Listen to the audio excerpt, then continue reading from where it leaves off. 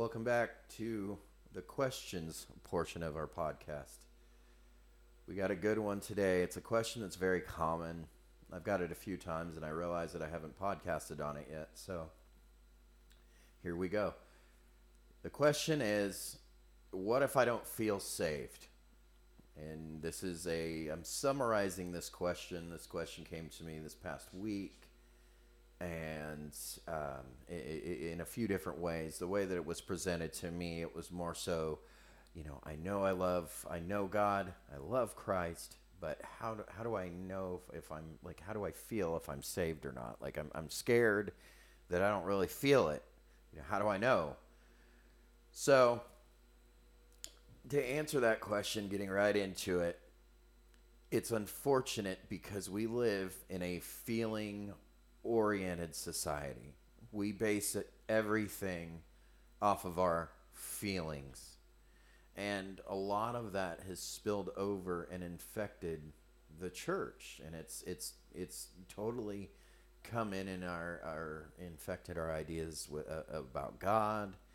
And certainly the church has not done itself any favors in just growing these overly charismatic teachers who teach that, the Holy Spirit's gonna descend upon you and you're gonna go out and conquer the world and nothing's gonna, no weapon formed against you shall prosper. You're on it. And that's not always the case. You certainly will produce fruit, and you certainly will feel that fire for truth inside of you. But it's not going to be something as if like how we would relate to feeling. We're not going to feel just electrified and just like, somebody's driving us like a robot. Like that's not the case. Scripture never says that the salvation, you're going to feel salvation. You're going to understand that. It doesn't save by feelings. It says that you're saved by faith. And it couldn't be any more clear in Ephesians 1:13. Paul writes, "In him you also, when you heard the word of truth, the gospel of your salvation, and believed in him, were sealed with the promised Holy Spirit." So it's when you heard the word of truth, the gospel, and believed in Christ, were sealed with the Spirit. Now, an important element to understand is that man is completely depraved, which means that he will not come to God on his own in his own nature if he is left alone. We are sinful flesh, and we will always choose to rebel against God. We have an example of that in the beginning of the Bible, an example of that at the very end of Scripture in Revelation 20, when we have rebellion even in the most perfect of scenarios and times, with the Lord ruling and reigning literally on earth. We still see, as in the beginning, man still have that choice. So what's important to understand is that you cannot come to God on your own. The Lord must draw you to him. Okay, that's not something that we can do, or will do rather.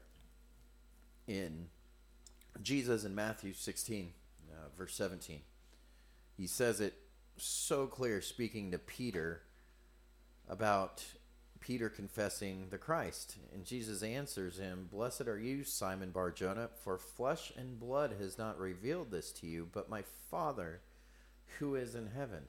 So the Lord is the one who opens our eyes to be able to receive the message, to even be able to hear and understand this message. This is by the grace of the Lord to even have that. So the Lord is pulling you to him.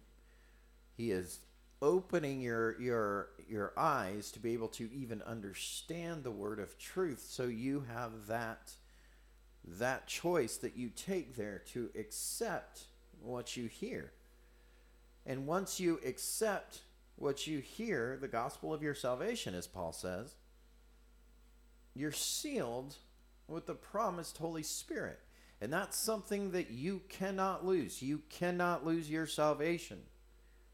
That is a false doctrine. That there is, it's actually on my website, but well, we're going to have to do a podcast about this soon. But no, you cannot lose your salvation. It's not something that you can lose. Any verses that anybody would point you to are not speaking of unbelievers. They're speaking to believers and being corrected, and we're not talking about eternal damnation, because we know Romans 8:1, there's no condemnation for those of us who are in Christ Jesus. And so we are sealed with that Spirit. All right, so again, I want to revert back to, none of this is your own action, except for your acceptance of the Word. The faith, when you came to Christ in faith. Okay, again, but it was only by the grace of God that you came to Christ in faith. So, what's my point there? God did that and you didn't. So obviously there's something going on there that's true and sure. Because when you realize these things, and we as I know, as even for most baby Christians, just new in the faith, they go, of course I want to do what's right. Of course I want to, I want to follow the Lord. I just want to do all I can. And then they turn around and they go, well, how do you know you're saved? Well, you just proved. I'll take you to Scripture in 1 John and show us. I mean, we don't make this stuff up. Scripture, we go to Scripture to get the answers to our questions, and God provides us beautifully with a book that's literally about this subject. I mean, it answers it. Like, I don't even need to be here. We can just read it, and that's what's awesome about it, because it just gives us, everything. But I want to note before we go into 1 John that, did you see any or hear anything about feelings? No. You were sealed by a work of God. God's already working in you and He's sealed you.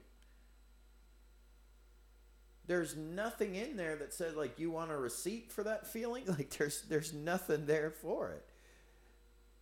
So we don't.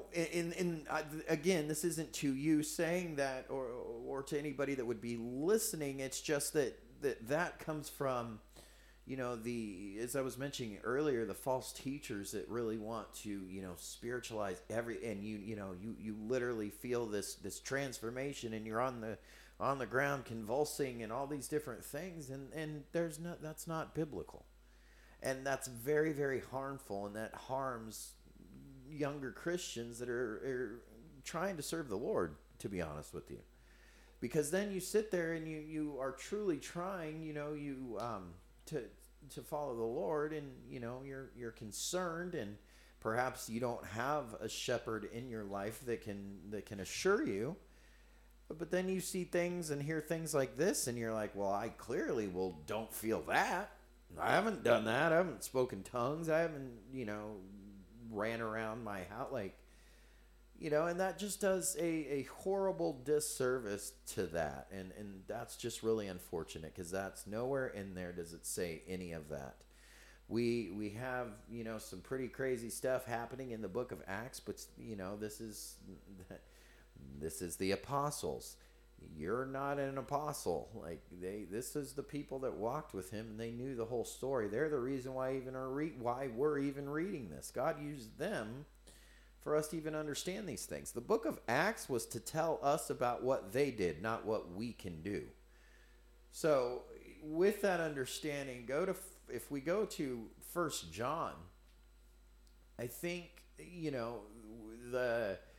one of the clearest chapters is chapter 2. starting in verse 1, my little children, I'm writing these things to you so that you may not sin. But if anyone does sin, we have an advocate with the Father, Jesus Christ the righteous. He is the propitiation for our sins, and not for ours only, but also for the sins of the whole world. Here in verse 3 is the answer to your question.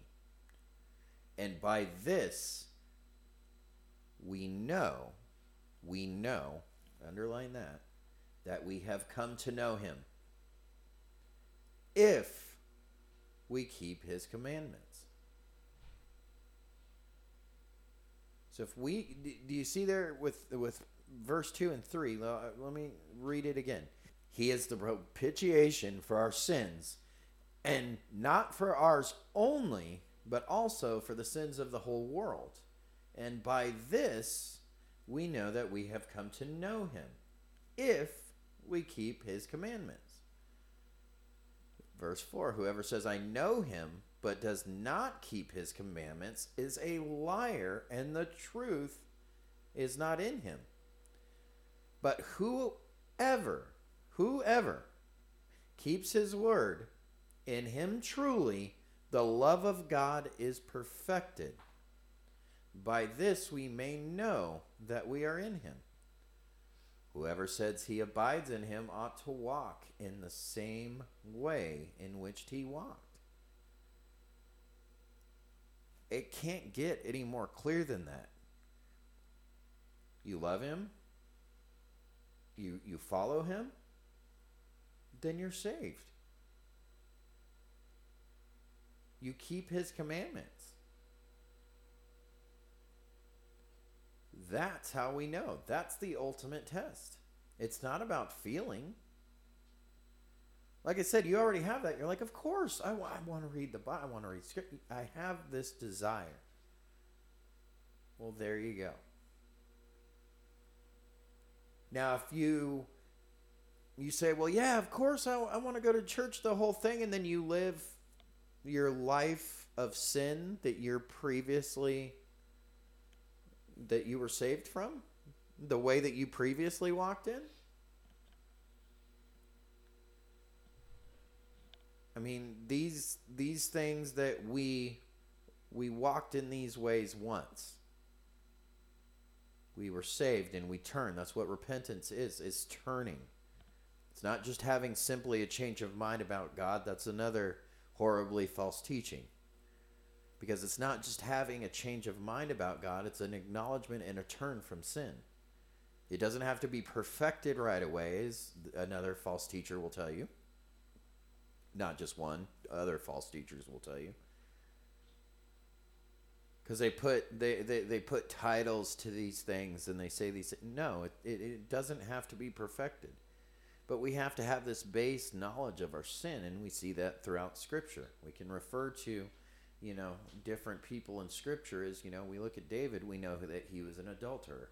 Was he only an adulterer? Well, no. He did all the other ones too. He broke all the other commandments at some point. But we know him by his most grievous sin. And that's somewhat true to us.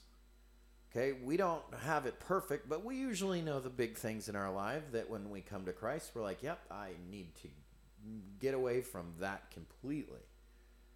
I mean, and that's the understanding you need to say, okay, right there. Not a lot of people interpret the woman at the well this way, and I don't understand how. The text is clear. But when she asked Jesus for the living water, Jesus tells her to go get her husband. Then she tells him, I don't have a husband. Well, I'm living in sin with this man who is not my husband. Jesus says, go deal with that. That's not a condition for his salvation. It works together. Like that realization. And what did she do? Come see a man that told me everything that I ever did. Okay, it's not, and that's not adding any works-based salvation or anything to that. It's just having acknowledgement of that, simple acknowledgement. There's a lot of disagreement in that, but that some people may have. But again, we want to stick biblical and not with our opinions or our feelings. But nowhere does it say in any of this that we are saved and we will feel it. It says that if we abide in Christ and walk in the same way that he walked, and again, this is assuming that you have come to Christ on your own, and there was a faithful proclamation of the gospel that you responded to, and this is just with that assumption. But once we know that, you say, yeah, I know I did all of that. I truly do believe in Christ, and but I just and I want to do good things, but I just don't know. Well, you know, because Scripture tells you. And it continues to go on in verse 7 in 1 John 2 to give more instruction, and we might as well just read through it. Beloved, I am writing you no new commandment, but an old commandment that you had from the beginning. The old commandment is the word that you have heard. At the same time, it is a new commandment that I am writing to you, which is true in him and in you, because the darkness is passing away, and the true light is already shining. Whoever says he is in the light and hates his brother is still in darkness. Whoever loves his brother abides in the light, and in him there is no cause for stumbling. Again, there's another. Whoever loves his brother abides in the light, and in him there is no cause for stumbling. But whoever, in verse 11, hates his brother is in darkness and walks in the darkness and does not know where he is going, because the darkness has blinded his eyes. Remember, this is somebody that would say that I love Christ, right? And I follow Christ. I go to church. I do all the things. I sing all the songs. But that neighbor down the street, I can't stand her, and she can never come over to my house. No, that's not how it works.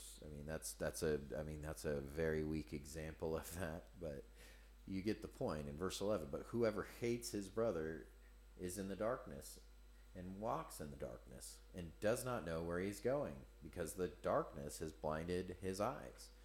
It is crystal clear in Scripture, though, that there is no hate in a Christian's heart. There's no room for it.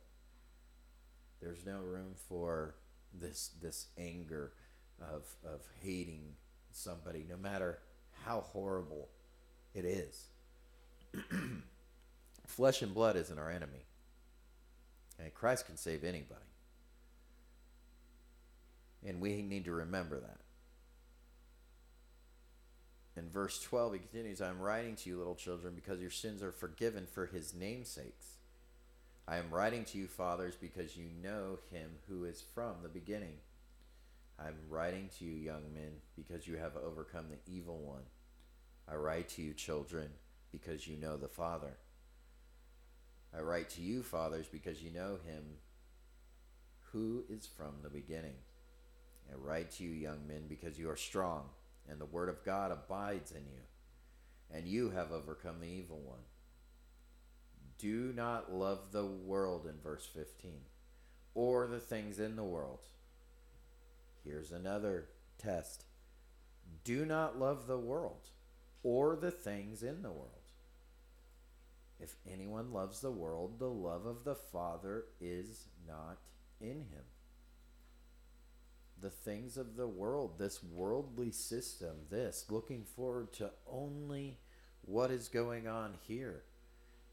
This doesn't need to be as dogmatic as labeling every single thing inside of the world as sin and not sin.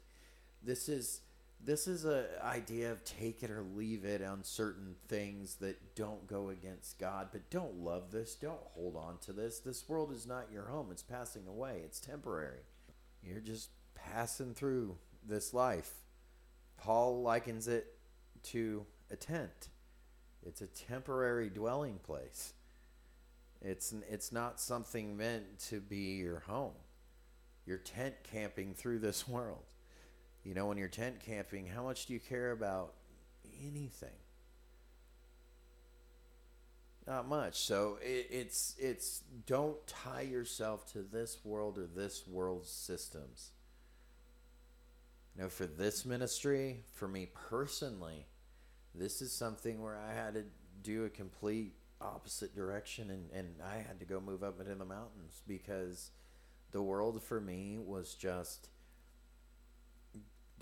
I had to do something different. So I had to move up into the mountains, and we went into ministry. That's basically how that happened. I mean, there was a lot in between there, but that's the short version of that. So I know for me, you know, personally, I had to do this, and this was long even before I got into ministry that I started feeling this. But that was definitely the Lord when he started calling and he started working in my life and ultimately bringing me here. But we continue in verse 16. For all that is in the world, the desires of the flesh and the desires of the eyes and the pride of life is not from the Father, but is from the world. And the world is passing away along with its desires, but whoever does the will of God abides forever. Children, it is the last hour, and as you have heard that Antichrist is coming, so now many Antichrists have come. Therefore we know that it is the last hour. They went out from us, but they were not of us. For if they had been of us, they would have continued with us. But they went out, that it might become plain that they all are not of us. But you have been anointed by the Holy One, and you will all have knowledge. I write to you not because you do not know the truth, but because you know it, and because no lie is of the truth. Who is the liar? Another one. But he who denies that Jesus is the Christ. This is the Antichrist, he who denies the Father and the Son. No one who denies the Son has the Father. Whoever confesses the Son has the Father also. Let what you heard from the beginning abide in you. If what you heard from the beginning abides in you, then you too will abide in the Son and in the Father. And this is the promise that he made to us, eternal life. I write these things to you about those who are trying to deceive you. But the anointing that you received from him abides in you, which is the Holy Spirit, and you have no need that anyone should teach you. But as his anointing teaches you about everything, and is true, and is no lie, just as it has taught you, abide in him. And now, little children, abide in him, so that when he appears, we may have confidence and not shrink from him in shame at his coming. If you know that he is righteous, you may be sure that everyone who practices righteousness has been born of him. And I would continue I would advise you to continue on in your own study and read chapter 3, because John goes deep into more information for us as believers that we can have as just telling us, how do we know? Verse 4 in chapter 3, everyone who makes a practice of sinning also practice lawlessness. Sin is lawlessness. You understand that Jesus, that he appeared in order to take away sins, and in him there is no sin. In verse 6 he says, so no one who abides in him keeps on sinning. No one who keeps on sinning has either seen him or known him. So there's your test. Did you stop sinning when you came to Christ? Well, you're not going to stop sinning perfectly. You're not.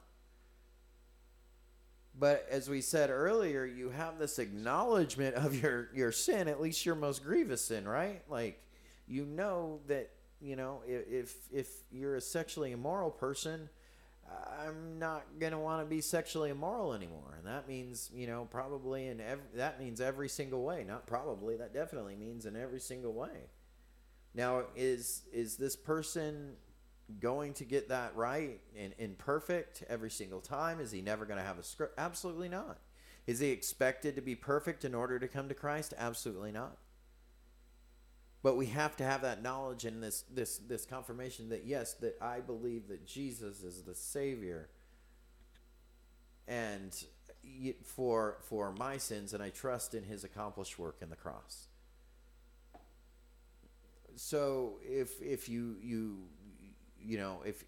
that's true, then you're going to see yourself sinning a lot less. You are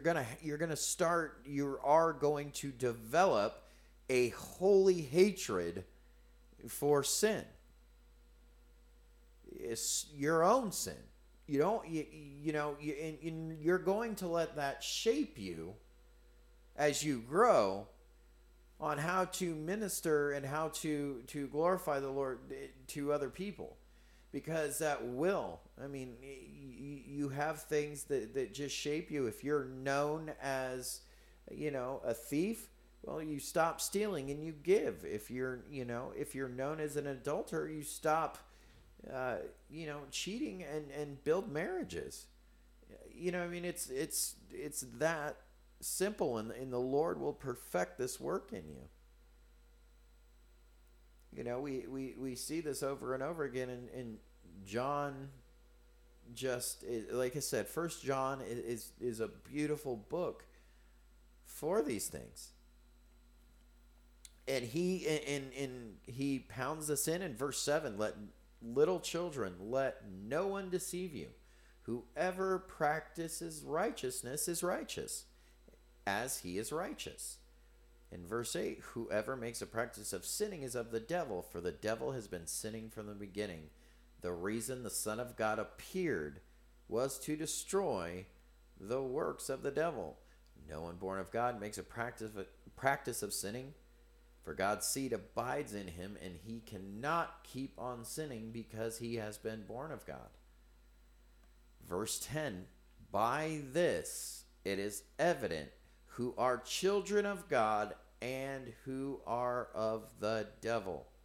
Whoever does not practice righteousness is not of God, nor is the one who does not love his brother. So, there's your test. Again, you can't expect to be perfect.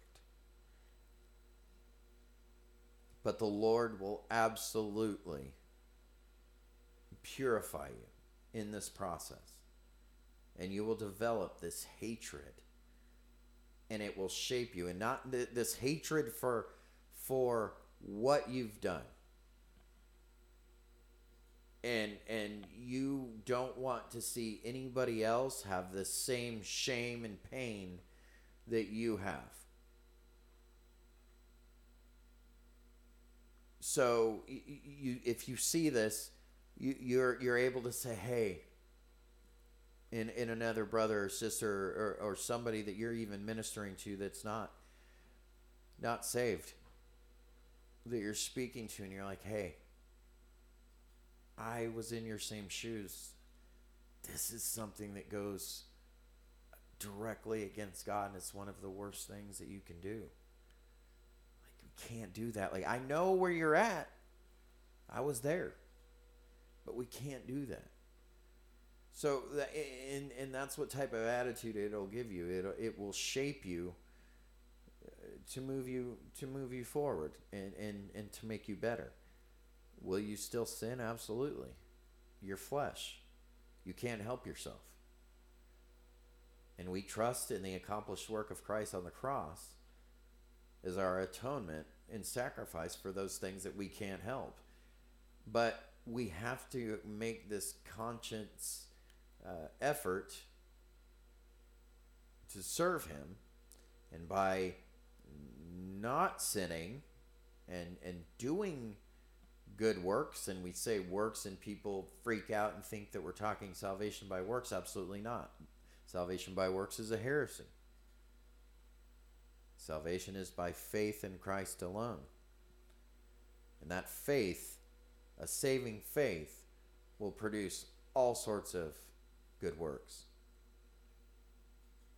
So you find yourself going out and serving every single person that you can come across.